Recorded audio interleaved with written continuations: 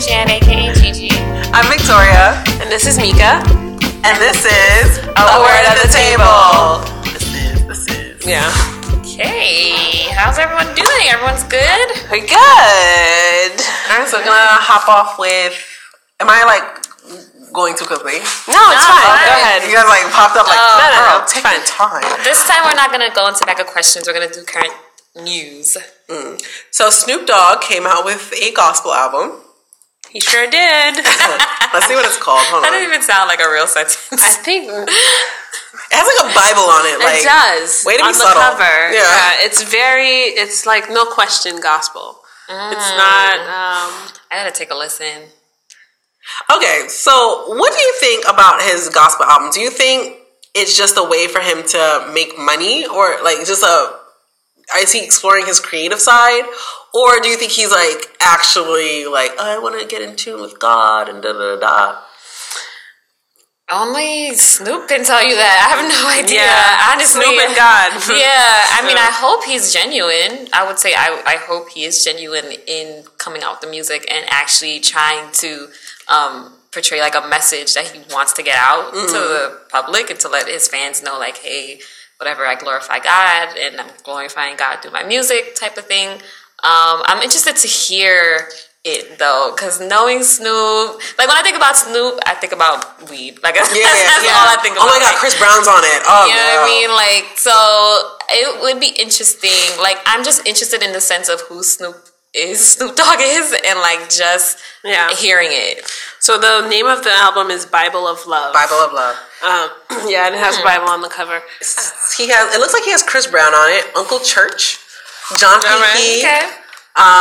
Faith Evans, Kim Burrell, Sly Piper, the Clark Sisters, Lisa. Wow, the Clark Sisters taking it Ty back. Tribbett, Yeah. Charlie Wilson, Marvin Sapp, Yeah.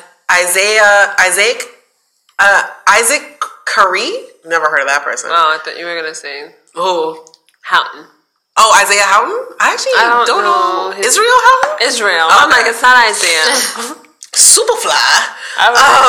Casey from Casey and JoJo. Oh, nice. Patti LaBelle. Yo, he was not playing with this album. He called up all his contacts.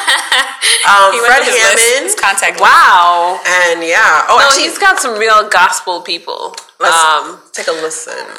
Wait a minute, I got caught up in some mess. Thought I knew what I was doing. Got my friends and family stressing. Don't know how to keep this train moving. Rent man want his money, light bill is due, and I don't know nobody I can run to. So now I'm calling on Jesus, and I know he'll bring me through. Oh yeah, now I'm right down on my knees, trying to figure out how you brought me through many times before. That I'm calling on you now, Jesus. Put it in there. So that's one of my favorite songs on the album, and I think I like the Faith Evans ones too. Why is that your favorite? Just the way it sounds? Yeah, It's Fred Hammond. Because I thought it was a Fred Hammond song. And I was like, I've never heard this song before. I looked at my phone and I was like, okay, this is Mom's. And I like the Faith Evans song.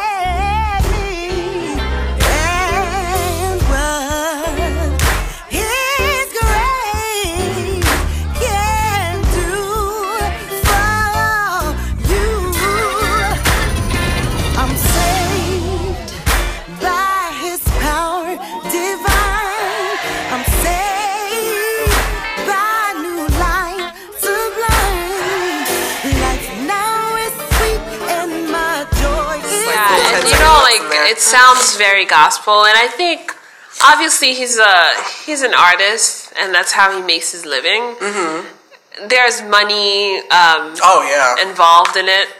He wants to make money with it, but I think also as a rapper and with his reputation, he's sort of putting that on the line to come out with this gospel album. Okay, he's old. He's really also old. So he's not coming out with new rap. He's right. We on the Migos. We not on but also Snoop I think Dogg his anymore. legacy, okay, you talking about Gin and Juice and stuff like that. Yeah. So if you think about his legacy, that might, not that Snoop Dogg is not the most lyrical or gangster rapper. Yeah, like he's just Snoop. Yeah, like, he's just there. I feel like he's in his own lane. Yeah. But I think there's something to say about like just him putting his faith out there and choosing to express it. Yeah. On a platform like that. Most rappers always make it seem like, you know, They're I put God first. right. Like they'll like sandwich God in between like really rapey and violent lyrics. And they're like, but I put God first though. And it's like, okay, you know, and it's like you're on gun charges. Yeah. Like murder charges right now. You know, like so that's like it's not I don't think it's I don't know. Not so left field. Yeah, it's not crazy left field. It's left field that is a full-on album. Right. Because usually rappers have like that one song on the album where it's just like, Lord, give help me. God a shout out. Yeah. And it's like, you know, like all churchy and stuff. Like, Kanye loves to have like that one song on the album where it's like about God. Like a churchy God. DMX. Oh, yes. Yeah, loves to have that one song. Isn't DMX a pastor? I mean, sometimes he sounds like a pastor though. If you ever heard his albums, like when he talks, he sounds like he's preaching. Yeah, that is a troubled man. He's like 14. Troubled man. Anyway. So Snoop. So I think that just adds another level to Snoop. Yeah, like, flavor. I mean, I hope that like people get the message, whatever message is in it.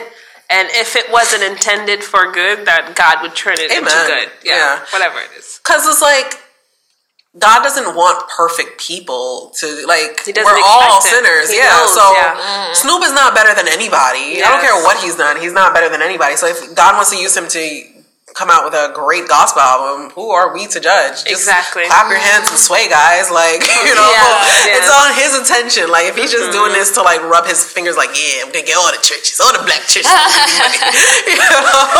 Honestly, I think he would just being Snoop. He probably would make more if he came out with an album that was like kind of. You think he makes more with the gospel album? Because right now, monetary wise, honestly, listen, where is rap right now? Rap is not with old people. Yeah, I wouldn't say he would, you know. If you look at, I mean, Jay-Z and Snoop are not on the same level. No, Jay-Z, for some reason, can Jay-Z keep coming out with is music. like evergreen. Yeah. I think Beyonce keeps him young. Like, he smells her head at night. The youth. No, but Jay-Z has that, like, he just speaks and you're like, oh, I want to hear that. Yeah. But I mean, I think he's kind of relevant right now. Who? Snoop? Like, not rap, but I think his persona, like he has a huge social media following. Yeah, he's a meme. Yeah. He's legitimately a meme. They constantly use it. Like when he has the bonnet on, like he's constantly hilarious. Snoop Dogg is hilarious. I follow him on Instagram and I don't know. Laugh. Like his faces sometimes. Like if you look at DJ Khaled, another old guy. He's not that old though. I think he's like 40. Really? Yeah, I think Snoop is like in 50. But I feel like every time Snoop comes out with something, it's hot. Like even the song. Yeah, because it's I'm Snoop. gonna take my time. That was high school. But still, like it was a minute from when 10 years ago. Right. Yeah. So over 10 years ago. I think I don't know. I think that was his last album. Just all the good luck to Snoop. Yeah, because like I remember, he said it was him, 50, and 50's getting up there too. Like if 50 was to come out with an album, it wouldn't pop as much. 50's old now, but like what was it? Him, 50, and somebody else. They were like on a panel, and like Snoop was like, "Oh yeah, I was trying to come out with an album, but like I see me like rapping like these young ones," and he was like, "Flip it, flip it, flip it." He was like, "I'll rap like that." Yeah. And I was like, I see that they can see that there's no place for them right now in hip hop, because like even if Snoop was like slightly before our time, like in his peak he was slightly before. He was like early 90s, right, or whatever. Like we caught like the tail end of his career or whatever, right? But yeah, like we wouldn't be bumping. We're not like Snoop fans. Like we're not. No. And I think like rap is like self-expression, so it's like you should be talking about age-appropriate things. Like you shouldn't be like Jay-Z's 444 album. He's talking about real stuff. He's talking about credit on his wife. He's talking about credit, like losing a baby or whatever. Building wealth. Right. He's like, I bought some property in Dumbo. But y'all need to do that. Get some real estate. He should have bought some property. He didn't buy the property in Dumbo. Yeah, so it makes sense. Like it makes sense that he feels like I can't rap like how the rappers are now. And if he did, I would look at him ridiculously. Yeah. Like, just be Snoop. Just who you are. So, very true. Yeah. Okay, guys. So, I'm going to jump into the topic. It's called Something New. So, I just, with this topic, it's kind of talking about spiritual warfare and how to kind of get through it. So, in this walk with God, obviously we're going to still go through difficult times. Like, just because we are Christians doesn't mean that we get like a pass on going through trials and tribulations. So, with every battle, there could be different ways to fight through your spiritual warfare or anything that you're going through. And sometimes we're also not even aware of it, so that can be a part of it as well. So, I'm just going to talk about some different types of spiritual battles. For instance, it could be like lies that you're telling yourself. Like if you think that you're a failure, or you're just telling yourself you're not good enough. Yeah, the other opposite way, you're a success and you're not. Or like you're thinking too highly of yourself. Well, not that you're not a success, but like you're just not being humble. Right. Let's not say that you're not a success. Yes. So, or sometimes too, you could be thinking that God is punishing you for something, but in reality, like God is your father and he's a loving father and he doesn't like count your sins. So it's just certain things sometimes that we just battle within ourselves.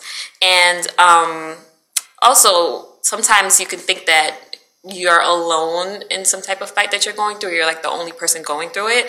And that's another battle that the enemy wants you to think, always wants to isolate you, and for you to think that you're probably going to be a burden to someone else if you talk about it. So in actuality, we all need each other to win these battles. Word. And I remember someone in church once said, we kind of had like a classroom setting sermon one time, and they were like, when you think about soldiers on the battlefield, they're never by themselves. So it's in that same process or that same thought, like always know that you can lean on one another to help get through a spiritual battle. So recently, I had asked this in a group text a while ago, but I was like spiritually tired. Like I literally woke up and I felt like I was in a battle. I don't know, like someone jumped me in my sleep. Like I don't know what it was or whatever the case is. And I realized it was just me like not surrendering to God. Like it was kind of like I was trying to fight something on my own without having him there. So that's another type of spiritual battle, when you're not surrendering to God and trying to handle everything on your own. And then another spiritual battle I want to talk about is spiritual amnesia. So the enemy tries to basically make us forget who God is and what God has done in our lives. So he's basically consistently having you question who God is to you. And just be aware that once you start questioning who God is and who he is as a father, then you start questioning who you are. Like you don't start seeing yourself as a child of God, and you start like straying away from like kingdom things. So it's basically like the connection of always remembering who God is as a loving father and like being firm in that. So those are some spiritual battles that we can go through. And so I have a question. How do you guys stay like on the right path or stay motivated when going through a spiritual battle? How do I stay motivated? I think battles in general, like I think I never go to God first. Like that's never my first like instinctive thing to do. But I always find myself maybe at step 2 saying dial yourself back and go back to your foundation. So I think being in constant communication with God, like praying, like we're supposed to be a house of prayer. I think that's in Isaiah.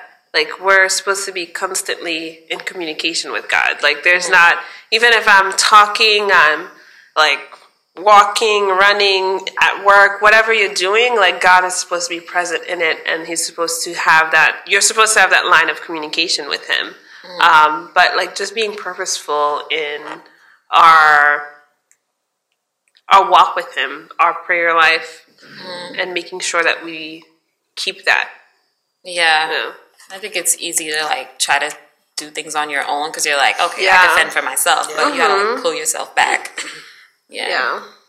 Did you answer? Well, I think one of the main spiritual warfares, I guess, that I deal with is like it's no secret that I do deal with anxiety. I'm like a naturally anxious person. Like it's bad. It gets really, really bad or whatever, right? So like whenever I see myself like being consumed in worry, sometimes I'm not gonna lie, sometimes I let myself drown in it. Like sometimes you don't even notice it, but you just like hyperventilate. You just like, it's hard for me to pull myself out of it. I'm just like, oh, just pray. It's hard because like the world is ending. Like it could be something small and the world is ending. I'm freaking out. I forgot how to breathe, like, so when it comes to like that, like when I'm not letting myself drown in it, which I try to not let that happen anymore, I turn to worship. That's why, like, I think I said that before. Like, like I turn to worship and I use that energy that makes me feel like I'm drowning to just like kind of melt, like with God, right? And then like that, like instead of me going like freaking out, thinking like I'm a failure, because like these are thoughts that like plague me sometimes. Like I'm just like I'm a failure, I'm stagnant, like what am I doing? Like I'm not living to my full potential. Like it's all my fault. Like everything that's going. That I'm going through is my fault and stuff like that. So these are the thoughts that the enemy plagues me with. And when I go to worship or whatever, right, and I sing these songs and like it just like envelops you, and it kind of helps me with that. So that's like my one trick pony with that. And so just worship. I think that's a very good point, like, because even sometimes we don't even have the strength to pray. I can't even say, oh, I pray. No, because like it's I feel like not that I'm dying, but like I feel like your world is ending. like the heartbeat and all that. So it's just like that energy that I feel, like I just turn it into worship or whatever, right? And like I make sure I'm alone because like I might look a little crazy, but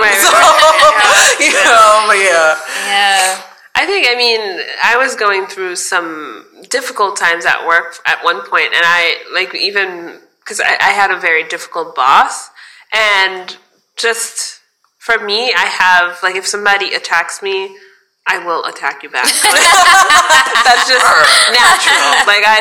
But I wanted, like, God convicted me about that, because it's like, you're a Christian, you're supposed to be displaying my attitude everywhere.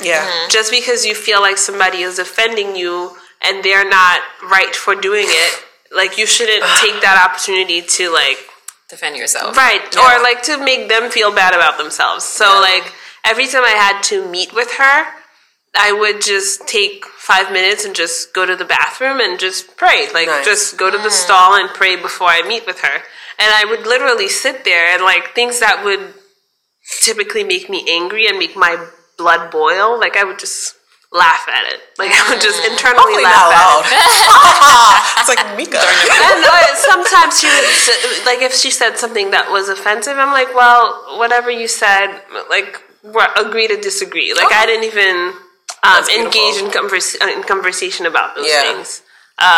Because at that point, if that's how you are naturally, you're basically asking God to like help you decrease and have Him increase. Because that's not you. Like that's not naturally you. Like if you're naturally a confrontational person and God doesn't want you to be that, like dial that down. I think naturally we want to go tit for tat. Like you're gonna say something and I'm like, I don't know, I can say this. Like you try to throw like the lowest blow. Yes. I'm very good at that. Oh my god.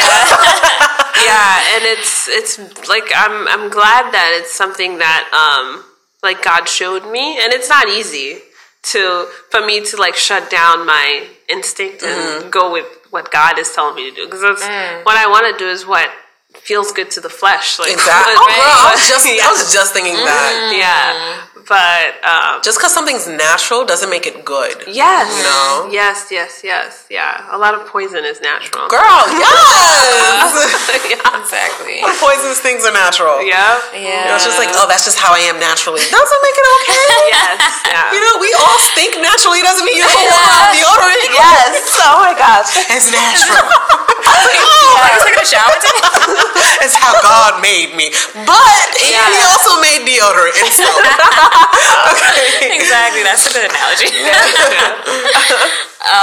Okay, so it's really important for us to like have a new perspective while we're going through these battles and just letting go and letting God take over. I'm just going to read from Isaiah 43:19. For I am about to do something new. See, I have already begun. Do you not see it? I will make a pathway through the wilderness. I will create rivers in the dry wasteland. And that verse, like I felt like when he was saying that he's starting to create something new, I felt that he was talking about like us before even changing the situation. He was talking about changing you first. So when starting to create something new, he's going to work on your mindset, work on you, on how to change you so you can deal with the situation differently. Yeah. So just like when you were saying you were praying and like how you felt like he like helped you like not have that instinct to just argue with her. Yeah. But like he kind of took over you and just changed the situation first with you and then made the situation change. So that's what I wanted to point out with that verse, that I think it definitely starts with you first. And I was gonna say, like, a lot of times, like when we deal with not internal battles, but battles with people, other people on the outside, I can't control what you do, but I can control what I do. And it's like, even when you're being attacked, like, be conscious of your response, because that could change the dynamic of the fight, and there might not even be a fight. Yeah. Because someone is not going to continue to attack you if you're not paying them any mind. That's true. To quote Jay-Z, it's like, what did he say? He was like, make sure not to argue with a fool, because from a distance, you can't tell who is who. Ooh, yeah. Yes. All right, Jay-Z. Magna Carta, verse 2. So I definitely encourage you all to talk to God first, whether it's an internal battle or external battle, to focus on changing you and how you're thinking, and just definitely seeing how you can overcome those battles after you change.